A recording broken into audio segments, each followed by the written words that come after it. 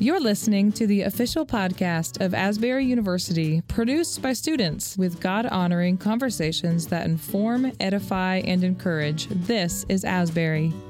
We explore culture and current topics through a Christian worldview, promoting a well-balanced life, and we empower our community to belong, become, and be set apart. I'm your host, Abby Lobb. Welcome to This is Asbury.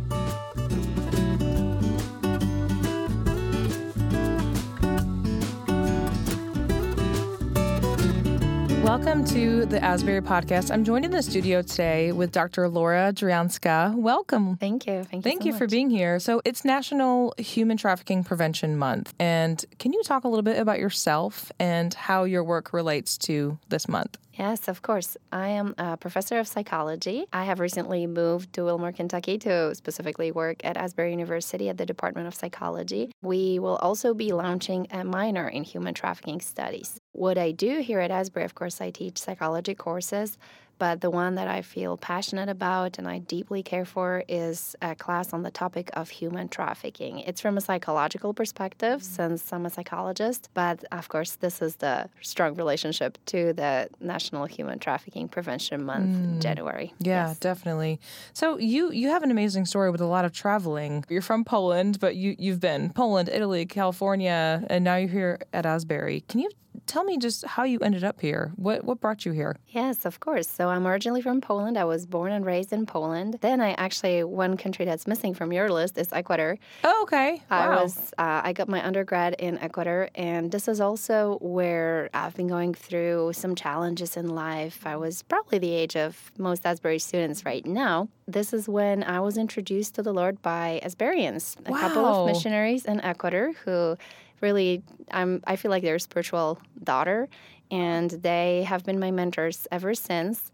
And this is where, for the first time, I heard about a Christian university, Asbury University. It was a time of many challenges in my life, but also huge blessings. This is when I got to know the Christian Missionary Alliance. Oh, okay. I've done some service with them and was on fire for the Lord. After leaving Ecuador, I came back to Poland, continued my education. I lived in Warsaw, got another degree there. I actually worked a little bit at the Office of International Affairs there, and then I decided to embark on the PhD level education. I chose the theory of social representations, which is a social psychological theory. And there was a very interesting international PhD program that was actually hosted at the Sapienza University of Rome, very large public university in Italy. And it was a program in English, so I decided to pursue this program. Also, my husband is Italian, so that played a part in it.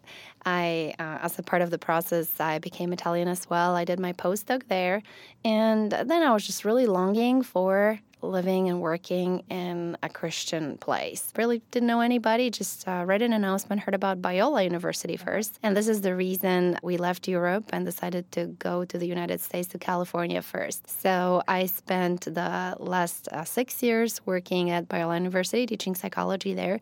And this is also where I developed the classes on the topic of human trafficking. So that has been a wonderful experience. However, California is very far from Europe. And once you have little kids, which we do, it's nice to be a little closer, even in terms of the time difference. Oh, yeah. Calls with a grandma, calls with a family. Mm-hmm. So we were praying about moving closer to Europe. We loved the Christian schools, and then God just opened doors. I wasn't actively pursuing at different universities or looking at many different job offers. I was pretty happy with my work. But then when I heard about the possibility of an opening at Asbury, we just started to pursue it. God continued to open doors, and here we are. We came actually from Europe over here in July, and we've been loving it ever since. Great. So English is what, your third or fourth language? Yes, Polish is my mother tongue, and then we started learning languages early on in Europe, so I started learning English. I speak some Russian because that was the language available. Poland is a post-communist country. That was the language available at school, and I love it. It's a beautiful language. And of course in Ecuador I was studying in Spanish, but I feel like also Italian is pretty much my second language. Yeah. That's the language we speak at home. Right. Yeah. So talk about this interest in studying the prevention of human trafficking. When were you first introduced to this, and how did that passion grow? Yes, that was about 2012, 2013 when I was almost just done with my doctoral dissertation, and that was in Rome, Italy. I was very close to a missionary. She was living there. She was my mentor. And again, it was God opening the doors. She told me about her outreach to women exploited in prostitution on the streets of Rome. Many of them were from Eastern Europe, so countries like Romania, Ukraine, sometimes Poland too. So, because of Russian, which we've mentioned, it was easier for me to communicate with them. And she's just asked, would you come, translate a little bit, pray with the women? And this is kind of how everything started. I became very interested in the topic, felt that burden for them and all the trauma that they had to deal with. And I just realized that oftentimes it's not what we initially think, that those psychological bonding and those psychological way of just manipulating a person, brainwashing, it can be so much stronger than, physically putting someone in a cage or like putting them in chained to their bed. So I've realized that there's just a lot going on in terms of dealing with trauma, complex trauma from a psychological perspective. So I looked for resources in my profession, right, in psychology. I just realized, this is so much broader. There's so much more than just sex trafficking. There's labor trafficking, organ trafficking, all those different forms. And it's not only women who are victims, it's also boys and men, and could be a person of any age. So I became passionate about learning more and sharing that knowledge, because I think one of the best things we can do that's fairly cost effective is just talk about it. And at this point, most people have heard about human trafficking, but their idea may be, like mine was, fairly narrow of what it is. So what's important is just to realize that there's so much more that goes into it. Any person can be a victim. For a long time, we had a misunderstanding because the word trafficking, that it was foreign nationals brought to the United States. But I think by today, most people know, no, actually the majority of victims that we have as identified victims here in the U.S. are from the U.S. I think there are a lot of misconceptions, and I think from what I've learned about trafficking, it's some of these people, especially if there's maybe a woman who's stuck in a sex trafficking ring, it's almost like she could be living a double life sometimes, and you just don't know. Like, we've heard that from some people where they were, by all outside appearances, you wouldn't necessarily be able to tell unless you really got to know her. So are there other elements of trafficking that many people don't know or wouldn't consider? Yeah, that's very true. So I think you touched on something really important. I had a student at Biola who had the experience of being trafficked by her boyfriend. She was from a functional home, and that was while she was attending school. So she was at school, and then she loved music. She would tell her parents, no, I'm just going to my music classes, or I'm going to give some classes, which would give her some extra money. But her boyfriend, during that time, he was forcing her into sex trafficking, into exploitation and prostitution. At times, right now, I'm actually working on a chapter with Dr. Seiden, who's a renowned expert on human trafficking. And a very sad part is that we have what we call familial trafficking, which is when family members or caregivers exploit their children. Usually here in the U.S., it is in prostitution or pornography, oftentimes related to drug addiction as well. So that's something that definitely is happening in the U.S., is happening in Kentucky as well, and very sad to think about. But many of us think, home, that should be the safe place. We take a child or the victim away from this big, bad, ugly guy, but what do you do if it is happening in the family? Was there an increase in this, during lockdowns or things during COVID? Did you see those numbers increase? Mm-hmm. Unfortunately, I'm always cautious to talk about numbers, because one of the things with trafficking, it is difficult to get solid data. There is a lot of it that goes underreported. And of course, that was the challenge with COVID, that initially it could have looked like, there was less of it happening. It was more challenging to report it because of how everything functioned. Right, exactly. Yeah. There's nowhere to report it to. Mm-hmm. Yeah. One of the things that happened with COVID was that intersection of vulnerability. A lot of people were losing jobs, so there was economic insecurity, even if they were not losing their jobs. But all of a sudden, kids were at home. And even those kids whose parents were wise enough not to overexpose them to screens, all of a sudden had to deal with, all school and everything is online. Everyone's working online. So people were scrambling, were more stressed out, less time, and traffickers were, as they are right now, recruiting, grooming, and reaching out to kids, especially those who before would not really know much about the online etiquette do's and don'ts. So they were exploiting social media, trying to connect with vulnerable children, especially, or under 18 teenagers. And a lot more trafficking continued to happen. Of course, services for victims. I've actually done some research with survivors of trafficking, and many of them were saying if they were exploited during COVID, it was almost impossible to get services that they needed. There's a lot you need that really cannot be handled online. So it was just, loneliness. Well, and then the trafficking itself can also happen strictly online. Yes. So there's just so many avenues. Do you think trafficking has become more prevalent? You talked about it's hard to put numbers on it. Do you think just as a society, is there more of it going on, or is it just that there's better reporting? I'm afraid that there is more of it going on. And as you said, COVID happening, we are only now starting to notice and be attentive to things like, yes, boys or men being victims of trafficking, labor trafficking. A lot of it is very prevalent in the times of when, just the financial situation, there's insecurity. Also, illegal migration plays a part in it. It's much, much easier to exploit someone who does not have the right paperwork, does not hold their own passport, comes from a different culture, doesn't understand what are their rights here. So I think there's a lot of trafficking going on. Is there anything that's causing this to be on the rise? You mentioned COVID. You mentioned a few of those things. Anything else that you would point to? Yeah, I think we need to think about our society in general and where we're headed, even in spiritual terms. So one thing is values, right? Like values in society. And of course, from a Christian perspective, it's between virtues and vices. So one of the reasons, especially greed, there is an enormous amount of money that trafficking can, and actually enormous amounts of money that trafficking is moving. It's a very quickly growing business. So one of the ways in which social psychological perspective that I like to take, I think it's helpful in this case, it is dehumanization. It is depriving a person of their personhood, dignity, the fact that they were made in the image of God, and just treating them as an object that you can sell, that you can pass on, or as an animal that you can exploit. Of course, you don't want it to get way too sick, but you want to get out of it as much as you can. So there's that sense of a person is becoming an it. And they're being branded, they're being passed on from one trafficker to another. But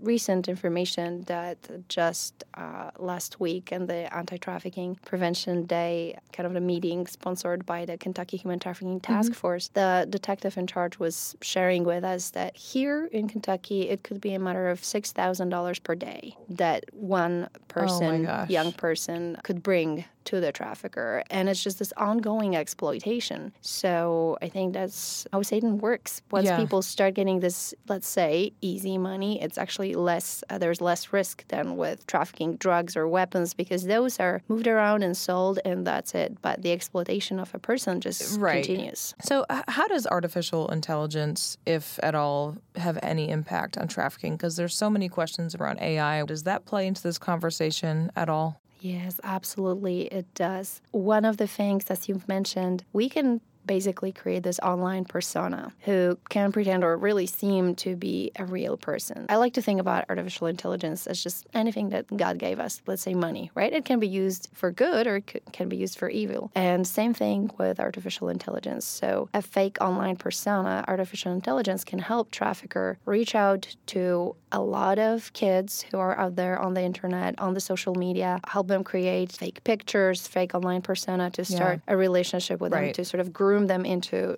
trafficking. But on the other hand, there's also organizations, of course, working with government and armed forces, doing that on the opposite end. So there's an interesting startup company in Georgia that creates those online personas that are kids trying to lure traffickers, and it works. Traffickers believe that those are real children. They try to make contact with that child, and then police shows up, right? Yeah. So there's a way also kind of how this may work. For a positive outcome. Right. For a positive outcome. Thank you. Yeah. A couple things that you said really just resonated with me. One of the key things is don't give your kids access to social media or unfettered access to technology as a whole, because like you're saying, there are predators. Are there any other big takeaways that you would offer to parents or educators or mentors? What can we do to help slow this down just in our daily lives?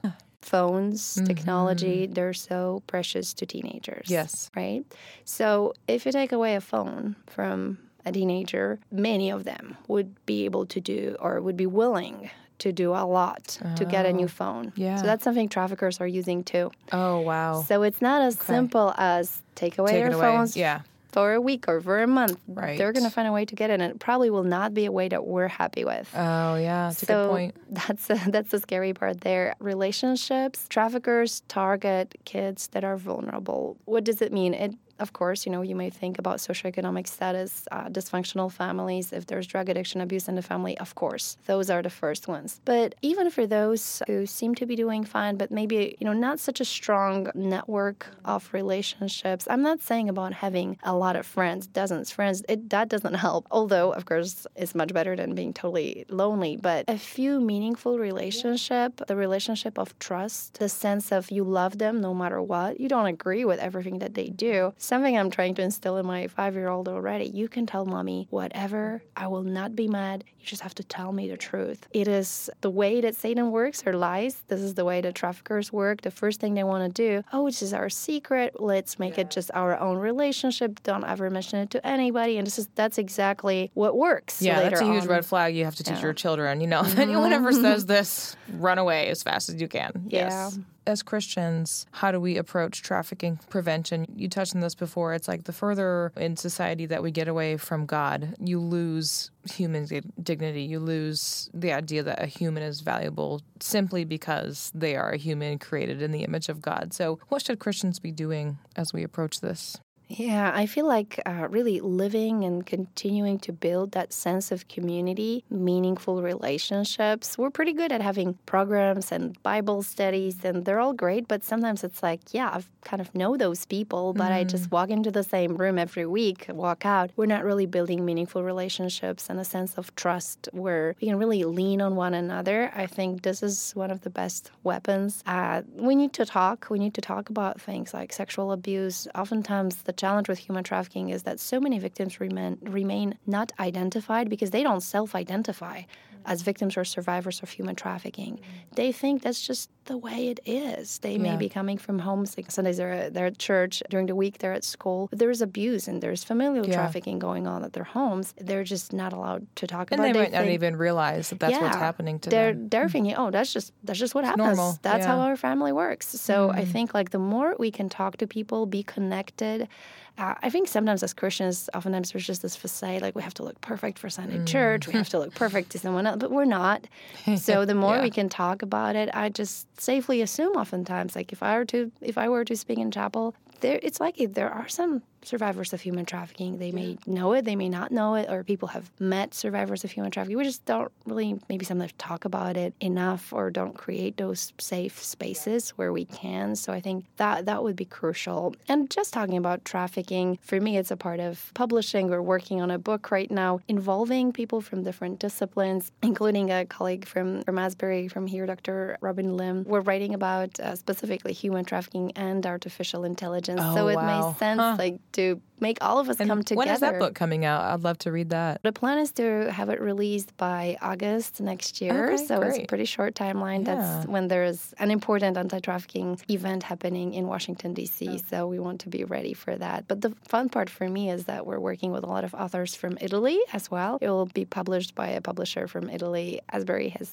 sponsored some work related to this book, so I'm deeply thankful for that. But the more we can come together and just talk about it, share, make room in our sermons and our daily conversations, I think those could all be openings. If nothing else, we could share some red flags, right? Just like what we're doing right now. I think that's crucial for raising awareness. Yeah, I think if there is a student, like you said, who, maybe they don't even realize they haven't self-identified as someone who was trafficked or abused, helping them break the cycle, realizing, okay, this was not normal. I've also heard a lot of people say how pornography use is so prevalent. And so if you just stop using pornography, stop consuming that content, you also can help. Yes, that is a very good point. There's definitely a link between pornography. It's very easily accessible. It's unfortunately as accessible to Christians as anyone else. The hidden nature of it, it seems to people that, well, I'm not really causing any damage. Nobody knows. But there is a strong link with human trafficking. Many people argue that since pornography became so easily accessible on people's phones and computers, like they can do it individually at homes, they don't have to go to some external location to watch this kind of a movie, if you can even call it that. It's caused, for instance, customers in prostitution demand more sickening things, more violent things, strange expectations about sex and sexual relationships, and that can creep into the mind of a Christian as well. So stopping pornography, recognizing that there is that link, and trafficking fuels pornography, especially child pornography. There's a lot of money involved, and it's sinful. That's a great point. Is there anything else in closing, Dr. Dryjanska, that you think people should know or that you'd like to add? That idea of red flags, I think, is really, really important. Just knowing sometimes it's the sense of something's off, something's just not right. Sharing with someone, speaking up, I think as Christians, we have that power of the Holy Spirit who can nudge them. And it could be a relationship with someone who may be trying to groom you. There's just something not right. Be attentive to that, because oftentimes that, not Christians would say, that gut level feeling, there's something's just off, something's not right. I'm not convinced. Yes, you may be right. And if you're not, I don't think anybody will feel particularly hurt. If they do, then that's another issue. But I think that's the way we may want to intervene, say something, or just for our students, make their decisions carefully. Listen to the Holy Spirit who's there to protect them, because I think we do have that power. And pray. It's been hard for me, especially knowing as much as I know about, let's say, the dark side of it, but praying for everyone involved, praying for victims, potential victims, praying for their parents, their families. Our hearts just naturally go out to them. But just as the Lord tells us, pray for your enemies, praying even for traffickers, for customers, for Johns. That's something that's hard for me, but I believe that we're called to do that. Real quickly, I know that there are some hotlines or some numbers. Are there any resources that you would point someone to? Yeah, so a very good website is Polaris. This is U.S. anti-trafficking hotline, and the good thing is you can also chat that number, so you don't necessarily have to call. Right. Oftentimes that's not the safest thing to do, not always possible, but you can also chat, so that would be an important resource. Of course, feel free to reach out to me if you have any questions. Come up to my office. I think we will continue to offer classes. I know also Dr. Glenn Harden teaches a class on human trafficking from a perspective of political science. Oh, so interesting. It's definitely a topic that's important here at Asbury. We deeply, deeply care about knowing more about it. Well, thank you for your time today. I really appreciate you coming in. Thank you so much. Thank you. Well, thank you so much for joining us for this episode of This is Asbury. To learn more about Asbury University, visit asbury.edu.